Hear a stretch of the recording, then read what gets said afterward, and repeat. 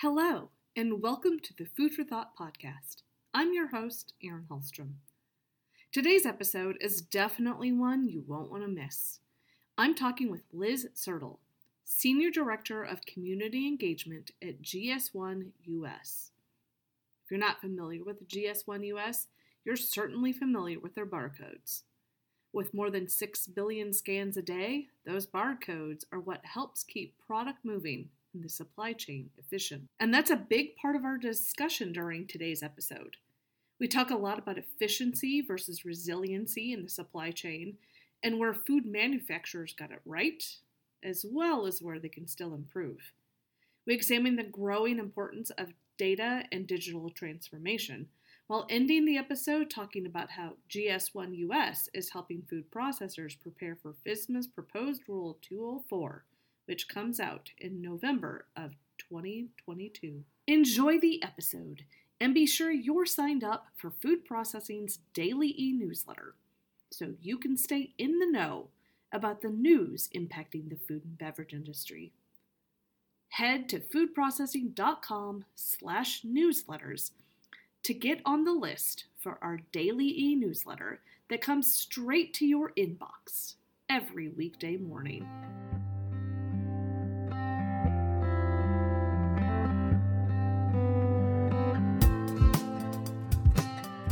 Liz, welcome to the Food for Thought podcast. How are you doing today? I'm great. How are you, Erin? I am doing fantastic. Kind of enjoying the chill in the air that's starting to descend upon all of us. I am so excited to talk to you today, and I want to really roll up my sleeves and dig in and let people get to know you a little better. So, right off the bat, could you start off by introducing yourself and your role within the food and beverage industry? Absolutely. So again, my name is Liz Sertle. I'm Senior Director with Community Engagement at GS1 US. Before I dive into GS1 US, just a little bit of background. I've been in the CPG space for over 20 years, which makes me feel very old. And maybe I'll just say experienced instead of old. I've worked at two large beverage companies, one alcohol and one non-alcohol, and have kind of spanned both the packaging hands-on side in the warehouse and manufacturing, and then moving to EDI, RFID, and master data. So I have an understanding of how the importance of having reliable data within organizations enable a lot of internal success, even though that can sound on the boring side. I've seen it firsthand. Moving over to GS1 US. So when I get in a room, I'll ask people, please raise your hand if you know who GS1 US is, and I'll get one or two people. But each and every one of the listeners on the podcast have absolutely interacted with GS1 standards because it's the barcode. It's the barcode that allows the point-of-sale systems at grocery stores to go beep. GS1 standards are the most widely used supply chain standards in the world. That barcode is scanned more than 6 billion times a day globally. GS1 standards allow the supply chain to uniquely identify products and locations in the supply chain to drive that visibility and efficiency that is so very important in what's going on today with all of the supply chain and food safety conversations that are coming up. Did I see that you also have a podcast that is specific to supply chain issues?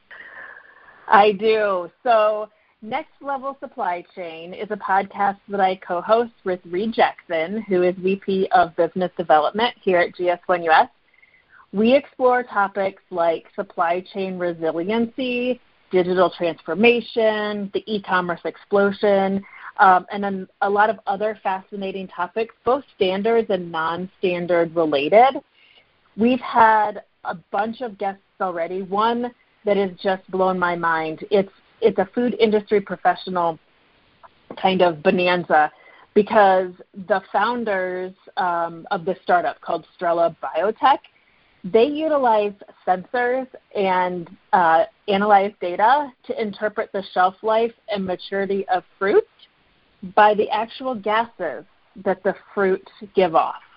So the supply chain is just this wealth of information, and Rita and I are really enjoying doing that podcast. I really respect that. I have a similar feeling about the Food for Thought podcast, getting to talk to a lot of the different players in the space. Definitely get to meet a lot of great and interesting people and get to learn a lot more with each episode. So I'm right there with you. What would you say the state of the food and beverage supply chain was before COVID? And then what issues seemed most problematic? So I would say that the food and beverage supply chain was efficient, but it was not resilient. Pre-pandemic, I think that organizations thought that we have an efficient supply chain, and that's great. That's great. But what there wasn't was this real-time view of where a product has been and where it was going.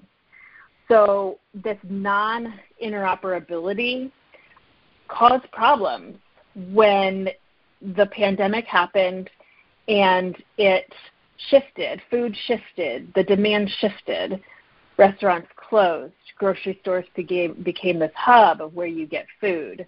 Convenience stores became retail grocery stores. And because of the lack of conversations, and I'm talking not conversations with people, but conversations with systems, they didn't happen. They weren't speaking that same language, and those people who know GS1 are rolling their eyes right now because we start talking about the importance of speaking that same language. And I think that the pandemic has been a motivator when it comes to these trading partners coming together to talk verbally, but also how can we become more efficient from a data and information perspective. I mean, there's been food recalls in the past. If I said romaine, everybody would roll their eyes again. And I think that as we go through the typical things that were happening, like romaine, like spinach, like meat, but then you put a pandemic on top of it, people and organizations are starting to say, what can we do differently? How can we label more efficiently so that everybody knows what is where and when within a product's lifespan? One of the things that we do within GS1 US is bring industry together to try to figure out what problems they're trying to solve. Well, right now it's very obvious, right? What problems are you trying to solve? How do we get our goods to where we need them to be in an efficient way? And then our next conversation after that is, how can we do that better with standards? And it's a really cool process to see the light bulbs go off and say, oh my gosh, if we only could get this to work and a standard that's already been created can do that, let's get moving down that road. It's not fast. All of these things are going to continue to happen, but how can we make it more efficient? Once we were in the throes of quarantine and a pandemic, it definitely, most certainly seemed like a lot more e-commerce and direct-to-consumer product purchasing was taking place. What kind of disruption did that bring to the supply chain? Oh my gosh. That was, I think, the biggest, right? So we were all freaking out. We were home, but we still needed our stuff. And when you do that kind of major shift in the supply chain, it really changes how organizations are going to meet that demand. I mean, the pandemic itself has moved forward many plans for digital transformation that organizations may have already had in order to accommodate this new way of working, whether it's social distancing, whether it's this contactless payment. We all are now familiar with curbside. I don't know if I had heard about curbside, like from a food perspective, maybe, but it wasn't something that everybody was talking about. E-commerce, buy online, pick up in store. It was, I mean, we all kind of had been maybe familiar with it, but not because we had to or because we needed to do that to feel safe. And I think, from the conversations that we had with members, they were struggling with the need to keep these shelves stocked and the workers safe. But also, how do we get the stuff that people are demanding and asking of us on the shelves at that same time? I think because we realized that curbside and pickup at store and home delivery continue, and we all maybe have gotten a little bit to enjoy that. I know I have. Consumers are going to expect it. So I think business is going to very much shift from brick and mortar to e-commerce to this hybrid. And it's going to be all hybrid, and everything is on your phone, too. I'm in the grocery store looking at my phone.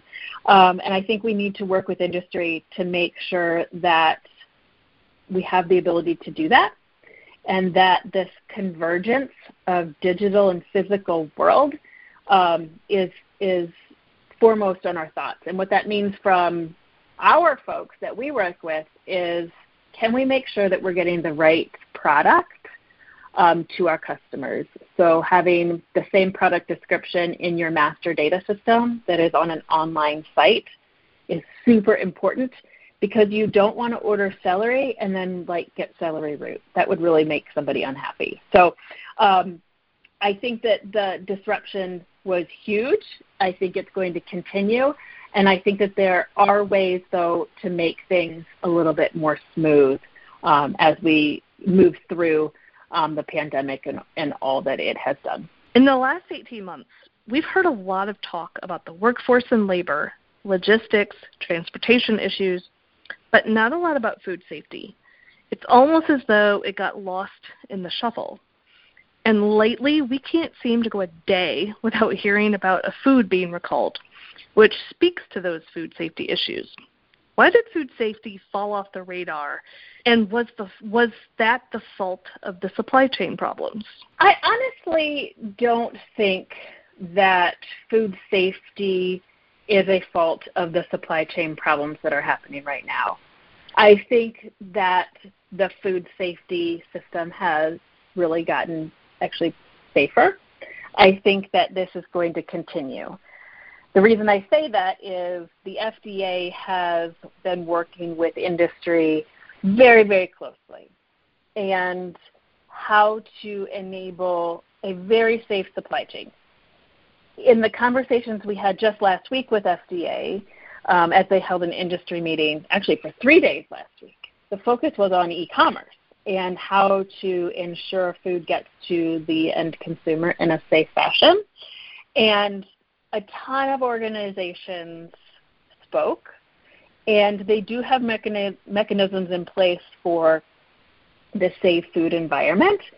But because of the pandemic and because of the supply chain problems that you just mentioned, they're continually improving how they're doing this kind of work. So improved temperature controls to make frozen stays frozen, and not just relying on feeling the meat to make sure it's cool, because that is not a good idea.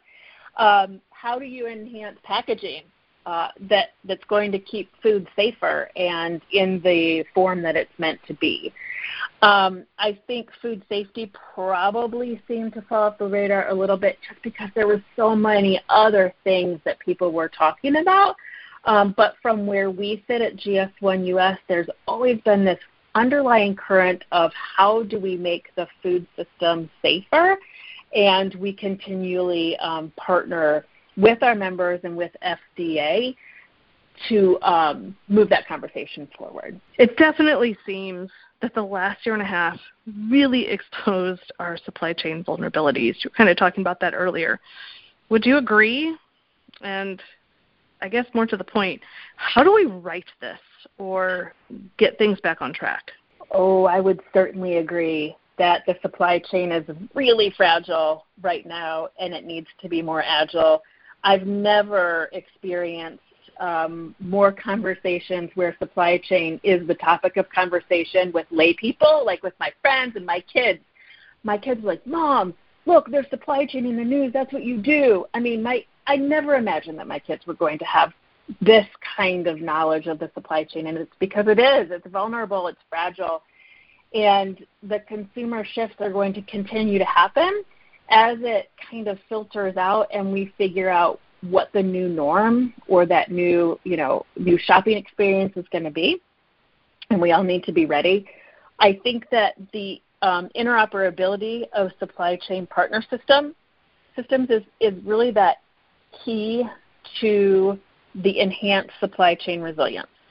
So when there are spikes in consumer purchase activities, or there's ships that are stuck in the ocean or in a canal, there are ways to shift, not lift and shift necessarily, but know where goods are and be able to then move them to where that spike is or where they need to be.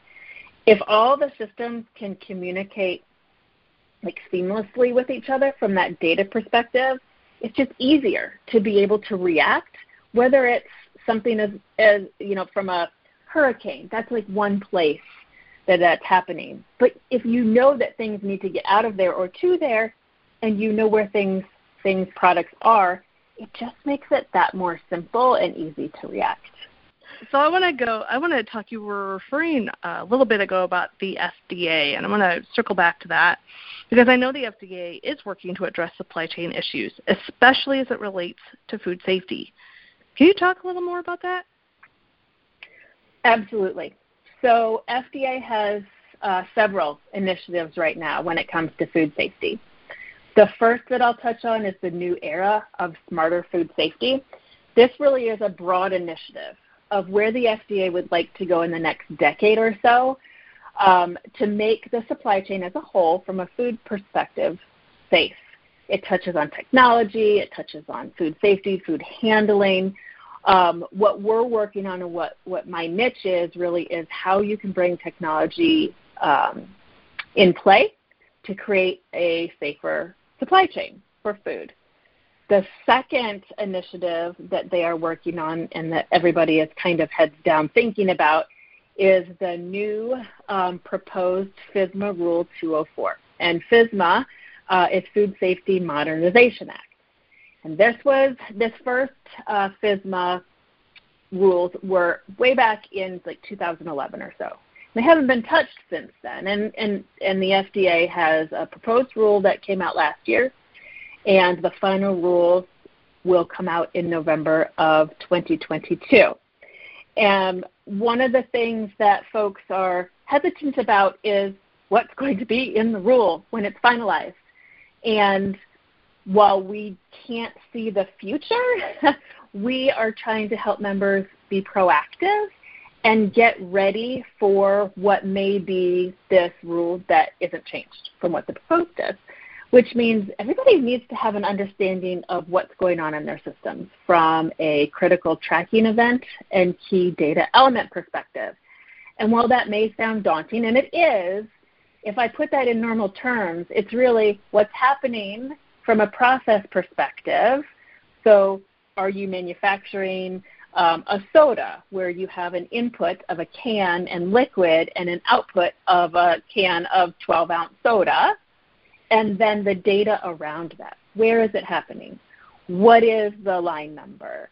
What is the location of the facility? Those are those key data elements. So we are working with organizations to try to streamline this so it's maybe not as daunting when November of 2022 happens. And we as an organization continue to collaborate with Frank Yanis, who heads up that work, to help support industry implementations of both New Era and FSMA. It's daunting. It's so very important, though, from a getting out in front of technology, and let's try to solve industry food safety problems together instead of doing it on our own. I think we're all stronger when we work together. As we wrap up this episode, I'm wondering, are there any best practices or recommendations you can give our audience that might help as far as their supply chain woes are concerned? I think one of the things that I try to even remind myself, but when I talk to folks, be patient, because there are kinks that are going to be worked out as we come out of this weird pandemic. And even if the pandemic never really goes away, right? How are we going to live here? But be vigilant and ensure organizations really have an understanding of internal processes. What do your manufacturing processes look like from, a four-wall system? And then start layering in external. So where do your raw materials come, and then where do your products go? Really map that well. Start putting standards towards that. Start really looking internally and saying, do I have good data quality? And it's okay if you don't. But then what can I do to make it better? And then we would always say from GS1 US perspective, come talk to a group. Come hear what's already been done from an industry perspective. Don't try to recreate the wheel. There's so many ways that wheels should be created. This should not be one of them. Let's figure out how to make the supply chain more efficient and resilient, more importantly, so that as things are thrown at us, hopefully not to this degree again, that we can all work together, be safe, and get our customers what they need and when they need it. Well, Liz, it has been an absolute treat having you on the podcast today. I have learned so much, and I just want to say thank you for taking the time to sit down with me today. Thanks. It's been great, Erin. I really appreciate it.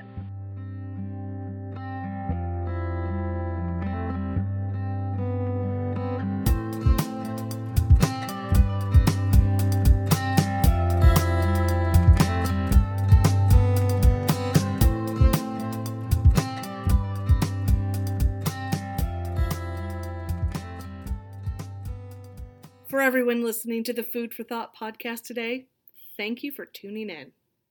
You can find us on Apple Podcasts, Spotify, Stitcher, and just about everywhere you can listen to a podcast.